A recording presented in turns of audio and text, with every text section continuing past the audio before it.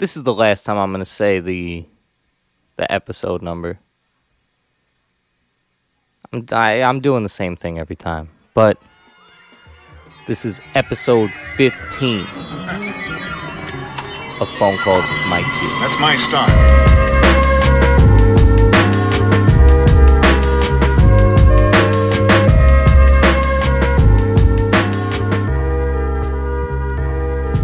Greetings. Welcome to another episode of Phone Calls with Mike G. I am your host, Mike G. Let me explain the show. I tend to have phone calls with people, artists usually, and we discuss their creative process and how they came up, and today is no different. I had a great conversation with Niqa Moore. That's Niqamor. She's a R&B singer and just artist from out here on Long Island. I met her I was about to say moons and years, so I said yoons. Many yoons ago, I met her, as you will hear on the podcast, and we ended up going to the same school, and I'm glad I got to chop it up with her because I think she just released one of her best songs ever called Romeo Must Die. I'm going to play a snippet in just a second, and now is just that second. Here is my interview with Niqa Moore. This love is star-crossed, you crossed me, now you fucked up. And a star boy, no, I'm bossed up, and I'm more than able, bitch, I am the table. Look what I gave you, look what I made you. You put the pussy on house arrest. If you thinking it's yours, nigga, second guess. I was bored with you, I endured with you, I supported you, it's a loyalty. Thinking you ever find more than me, nigga, you never find more than me. You ain't gon' never make more than me. 30 years short is your salary, thinks I might want it's a gallery. Sick of you shit, that's an allergy, yeah. Romeo, must die. Romeo, must die. Romeo, must die. Romeo, must die. Acting ass nigga, taking classes ass nigga, need to practice ass nigga. Hey, can you hear me? Yeah. Yeah, there's always like a weird lapse, right, when I merge calls, but how's it going? It's going good. I'm just at home chilling. That's what's up. Now, for the listeners, by the way, it already started. I start immediately. Oh my goodness, I didn't know. Okay. Yeah, here we are. You can say hi to the world right now if you'd like. Hi world, how's it going? Home for you is still Long Island? Yes, I live in Long Island still. That's what's up. And that's where you've lived your entire life? I actually used to live in Rosedale, Queens. I want to say when I was born, so around age 8. So Word. I moved up to Long Island, I want to say in 7th grade. So I would say, how old are you in 7th grade? 12, 13-ish? 12, 13, yeah. Yeah. When's your birthday? That would depend. April 16th, I'm in Aries. So then that means you were 12 at the beginning, then you graduated 7th grade at 13 years old. Yes. Word. And now, for people who aren't aware, Rosedale is literally it's the last area in Queens. It literally is, because it's like transitioning into, I want to say, Valley Stream. So yeah.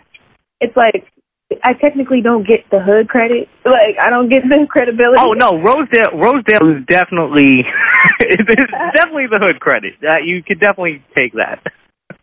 Yeah, Rosedale could definitely be a little sketcy sometimes.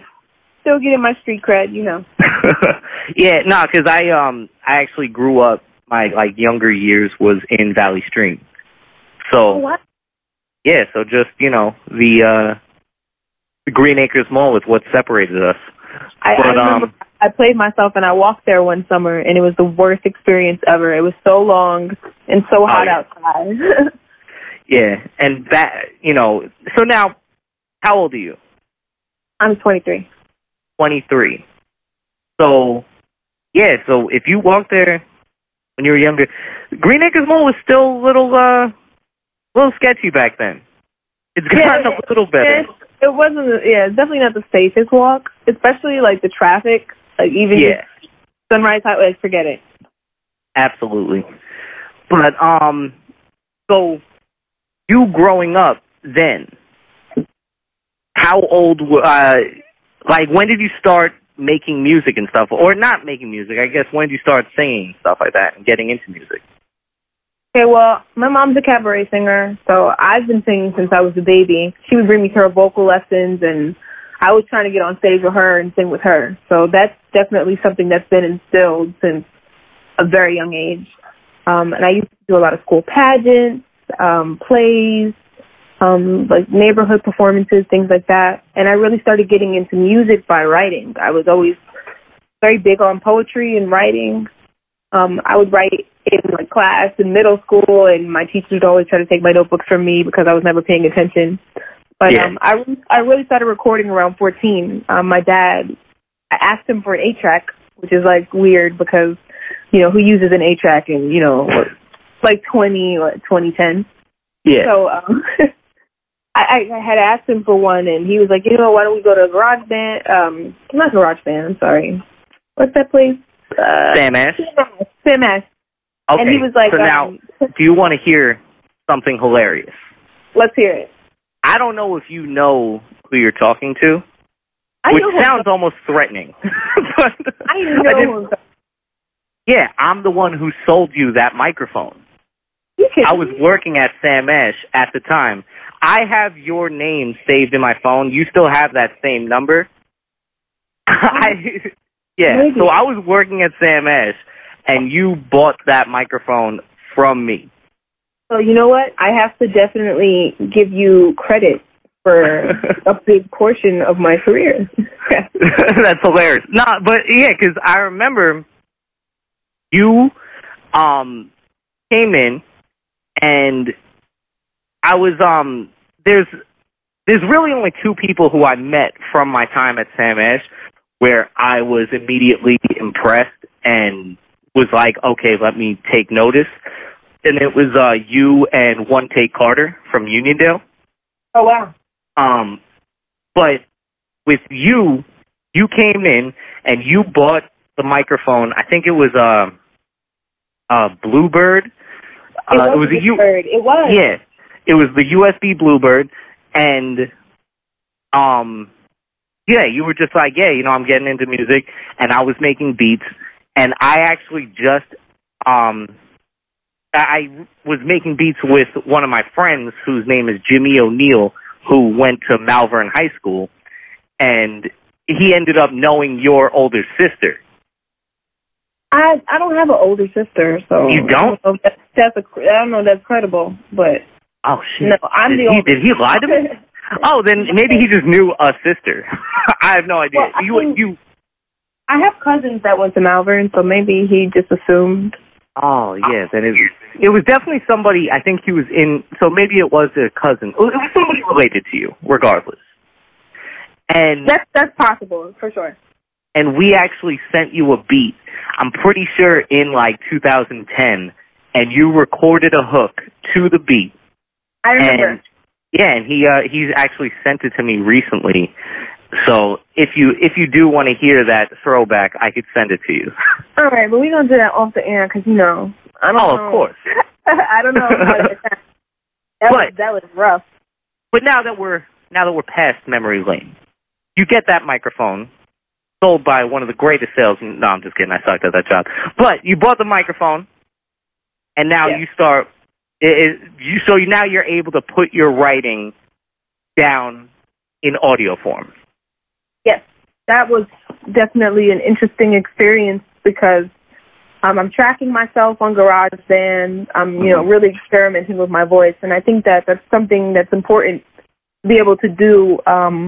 You have to have that time to really develop your craft and understand what your voice can do, what it can't do, what you like, what you don't like, and having that those years to really develop that allowed me to really build my confidence in my sound.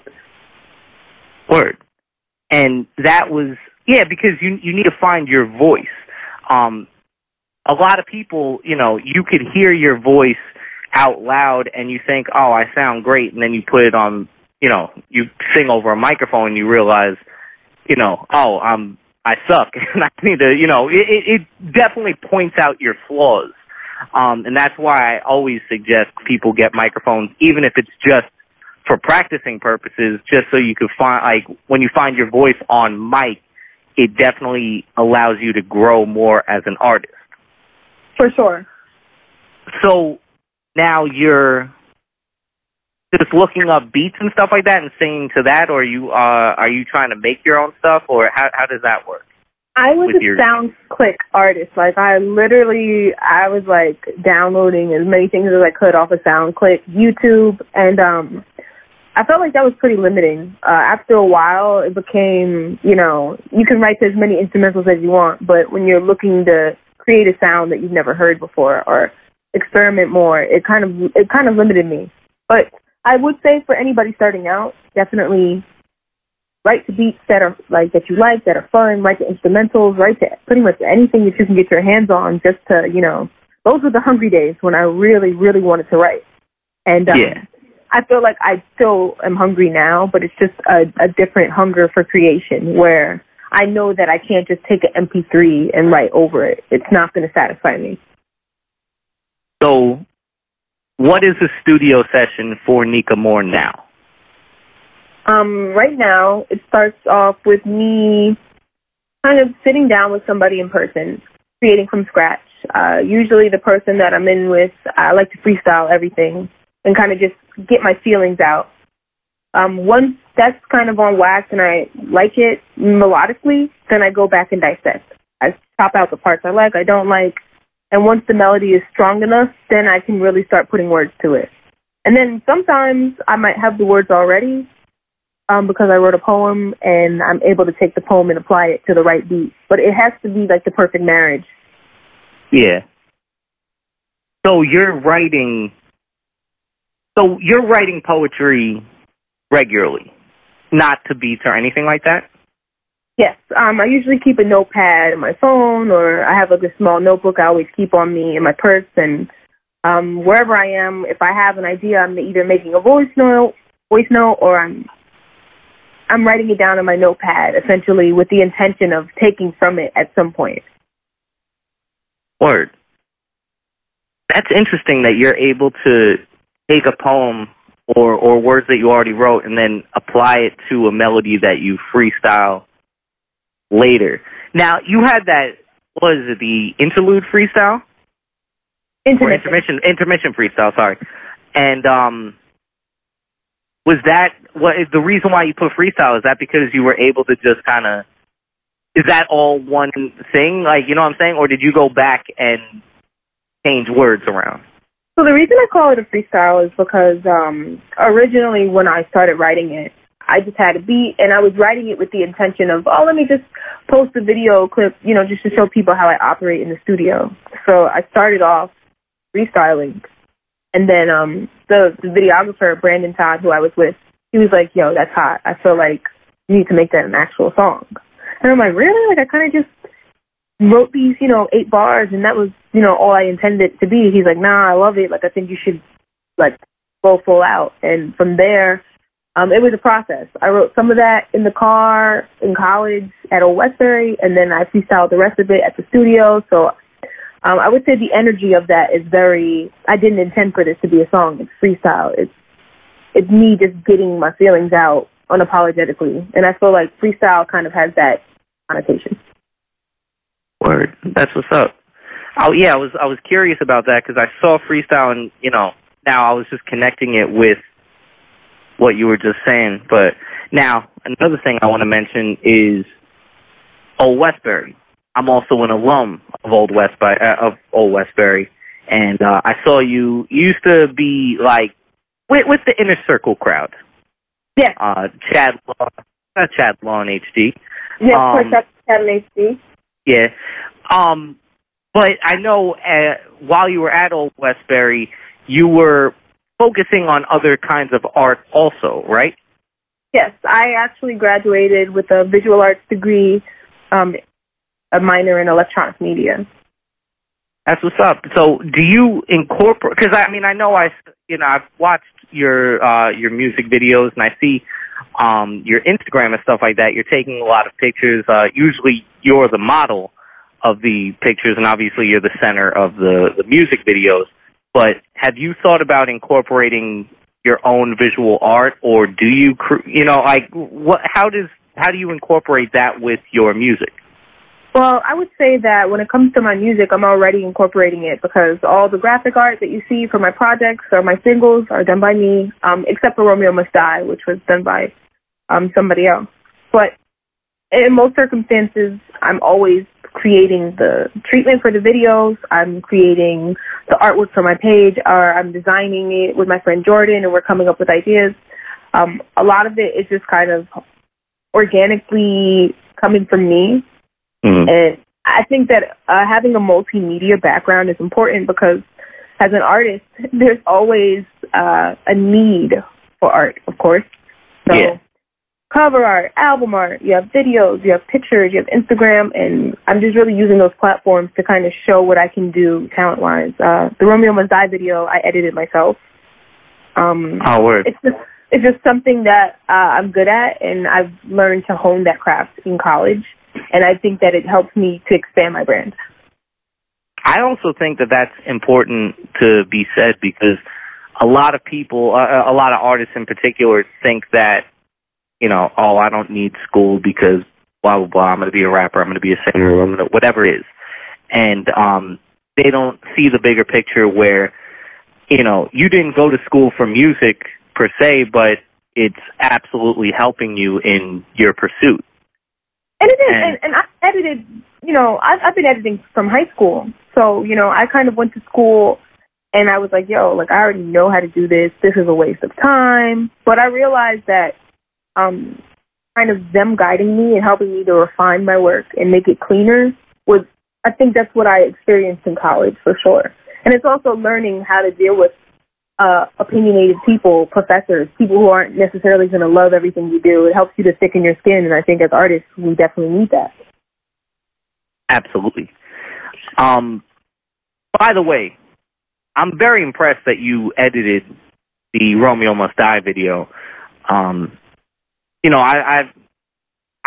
paid attention to your progression as an artist and everything like that over the last, apparently over the last 8 years.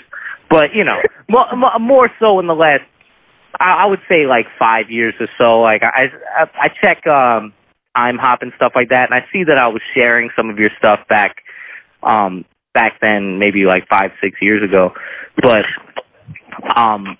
Romeo Must Die is probably your best work, if I had to be honest. Like, that's probably my favorite thing that I've heard, which is awesome because it's. I appreciate that. Yeah, it's the latest song and video. Well, I'm sure you've made songs since then, but that's your latest release, right? You haven't released anything else. That's my latest release. Yeah, because it came out probably like a month and a half ago. You finished off the year with it. What was that song like? What was the creation like behind that song? I would say that the creation behind that one specifically is just pure emotion. It's taking a circumstance that you go through and being able to put it in your music and not give if I can curse, I would, but... You absolutely can curse. Okay, not give a fuck. You really have to just... I think it's a point for me where it's like, I'm so used to... Maybe I wouldn't say intermission was like my breaking point where I really wanted to like show that I can be emotional on record and be vulnerable. And then I think Romeo Must Die kind of just was like the last straw for me, where I was finally able to say, you know what, like I'm not going to do this. I'm not going to settle for what's happening in my relationship at the time. And that was definitely influential to me, and it helped other people as far as them being able to just be strong and not really put up with BS. Yeah, and it's great to hear that you said you're taking the inspiration from your actual relationship, which was actually going to be my next question. Is that like where a lot of your inspiration comes? Because obviously a lot of your songs, as a lot of R&B songs are, love, intimacy, sex, and all that gets tied up in that genre. Does your personal relationship, is that a main influence with the music that you, or with the words that you come up with?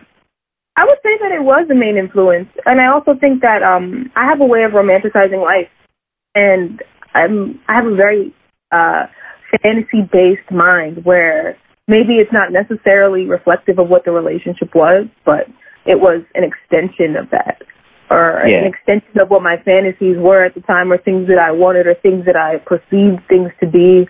So I would say that it's definitely a mixture of, let's say, a good 90% reality and then a 10% exaggeration. Yeah, and that's a good balance, because, you know, every based on a true story movie has some romanticism and fantasy in it, because, you know, it needs to be entertaining as well. You can't just talk about, you know. Well, of course, but as far as Romeo Must Die goes, that's 100% real. So that's 100% real.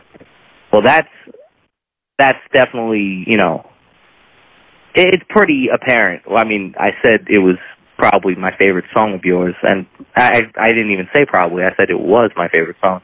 So I guess your 100% honesty is what came through with that. What's next?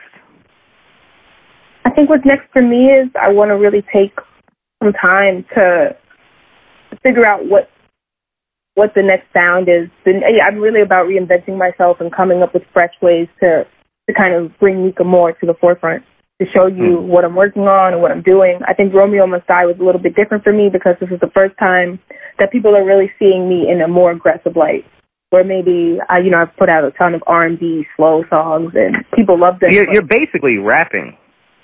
Yeah, in a way. Yeah, in a way, not necessarily rapping, but pretty much.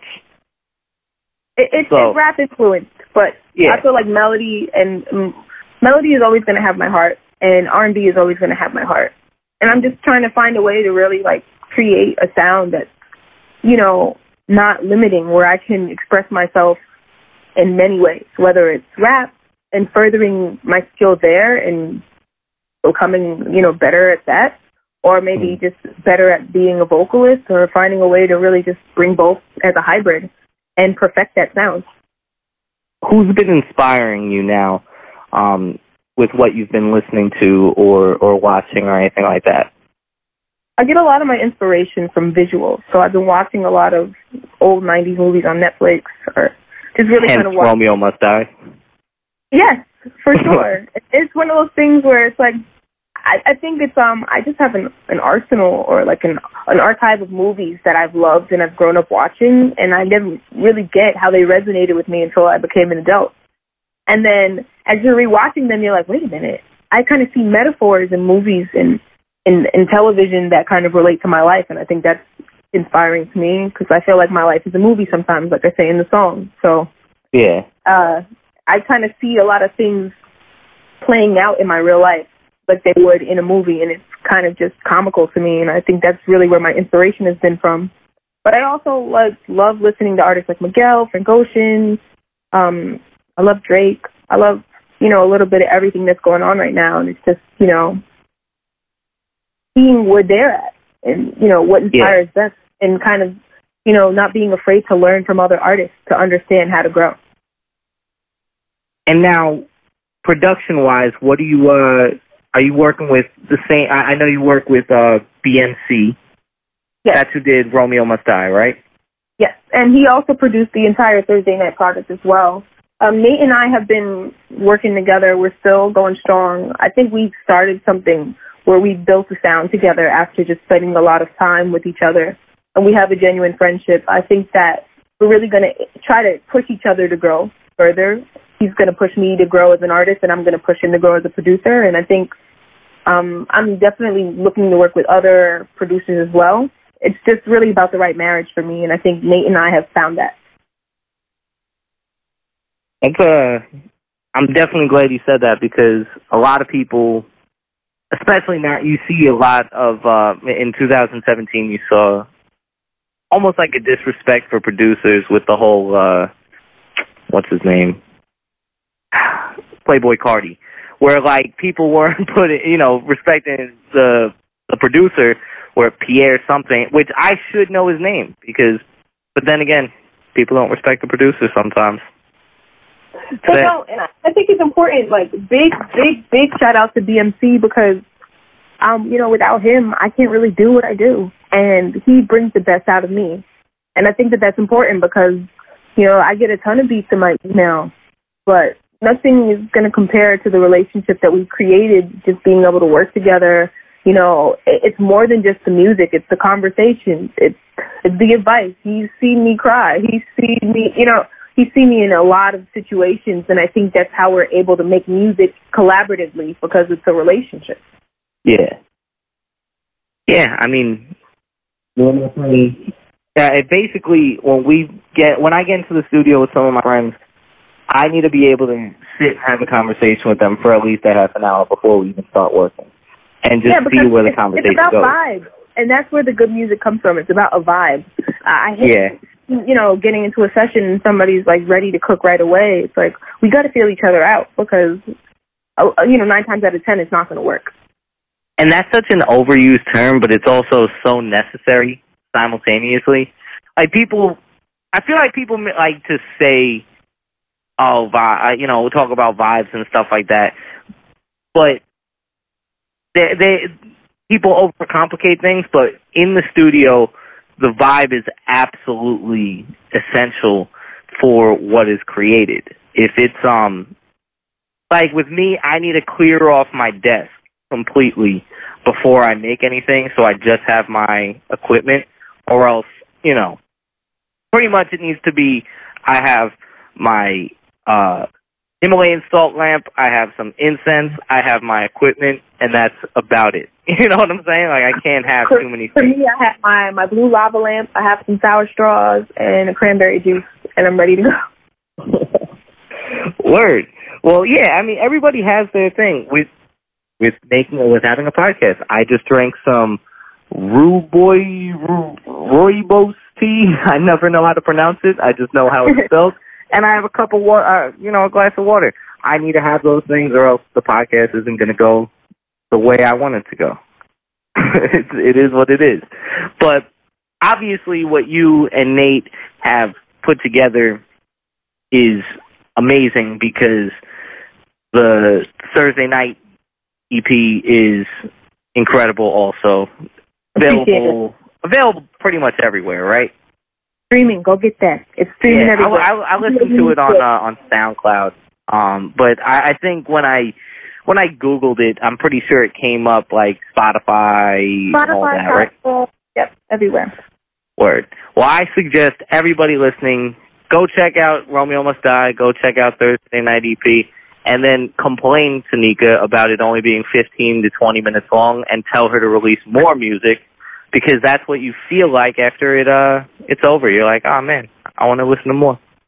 Well, I appreciate it because, I feel like having a 5-song EP, I've done, my previous project, Defy, I've done 13 tracks. And, yeah, it's when you're growing a fan base, you really want people to listen to you, to hear you. And I know that, not everybody has the attention span to consume music the way that it was before. It's absolutely oversaturated in the market, and it's hard to really get those ears. So if I can get your, 15 minutes of your attention and you want more, that says something to me like, okay, great, you did a good job. Now really deliver and continue to deliver to give people product that's quality.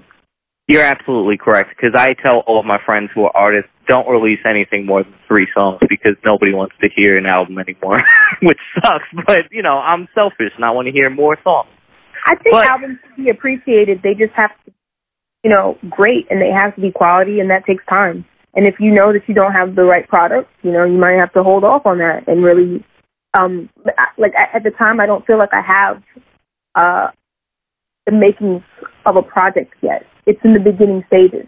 But I want to give you guys music in the meantime, just so you can know that I'm still working and I'm still keeping everybody in mind, and I'm still, looking to make sure that my fans are satisfied.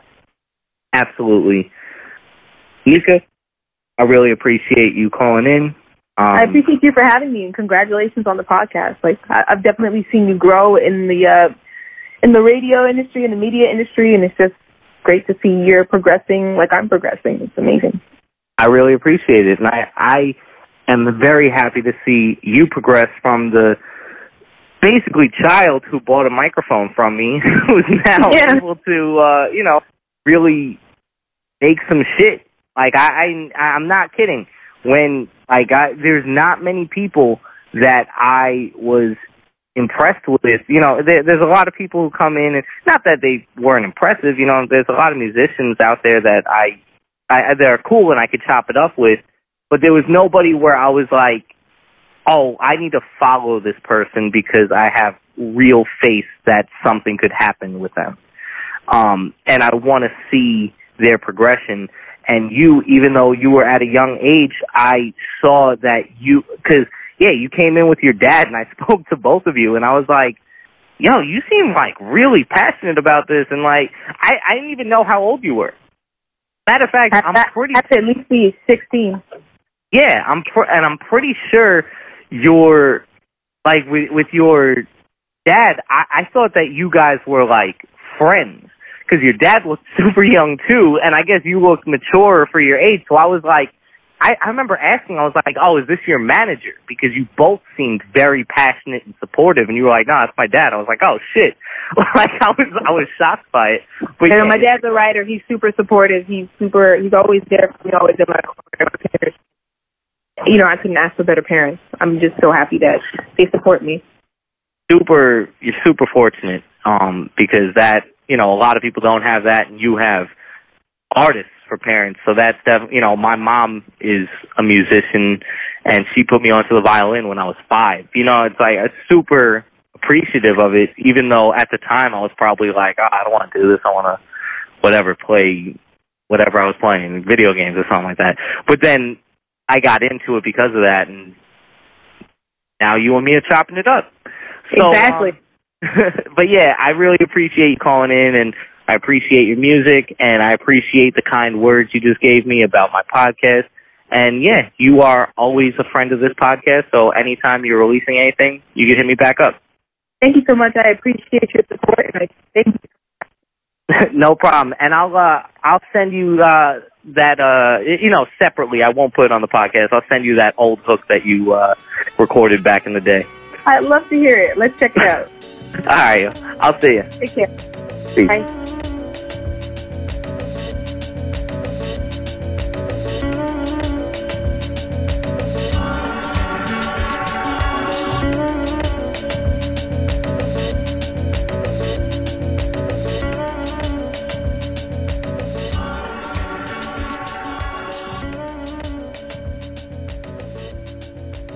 If you've listened to all 15 episodes, I want to thank you from the bottom of my heart. Really means a lot. And your support is definitely part of the reason why I'm continuing doing this. I have a lot of people who reach out and say that they're inspired by some of the people that I speak to or entertained, and it's fucking awesome. Really appreciate it. And if you can, make sure to subscribe, share, tell a friend, anything you could do. It would be greatly appreciated. Shout out to @HimShack, that's me, Shaq Absolute, for the artwork, and Rob McGovern, that's ON3 Track Mind on everywhere for the music. Yeah. Next week, I got this really talented artist named Jordan Fiction. Check him out. Check out his new song, Ultima Clubhouse, on SoundCloud. Very interesting guy. And I invited him over, and we got to chop it up for a little bit. So, yeah, that'll be next week. And I think I have a fucking super cool guest the week after.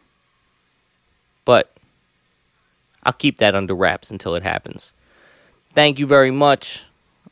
Yeah, reach out. Peace.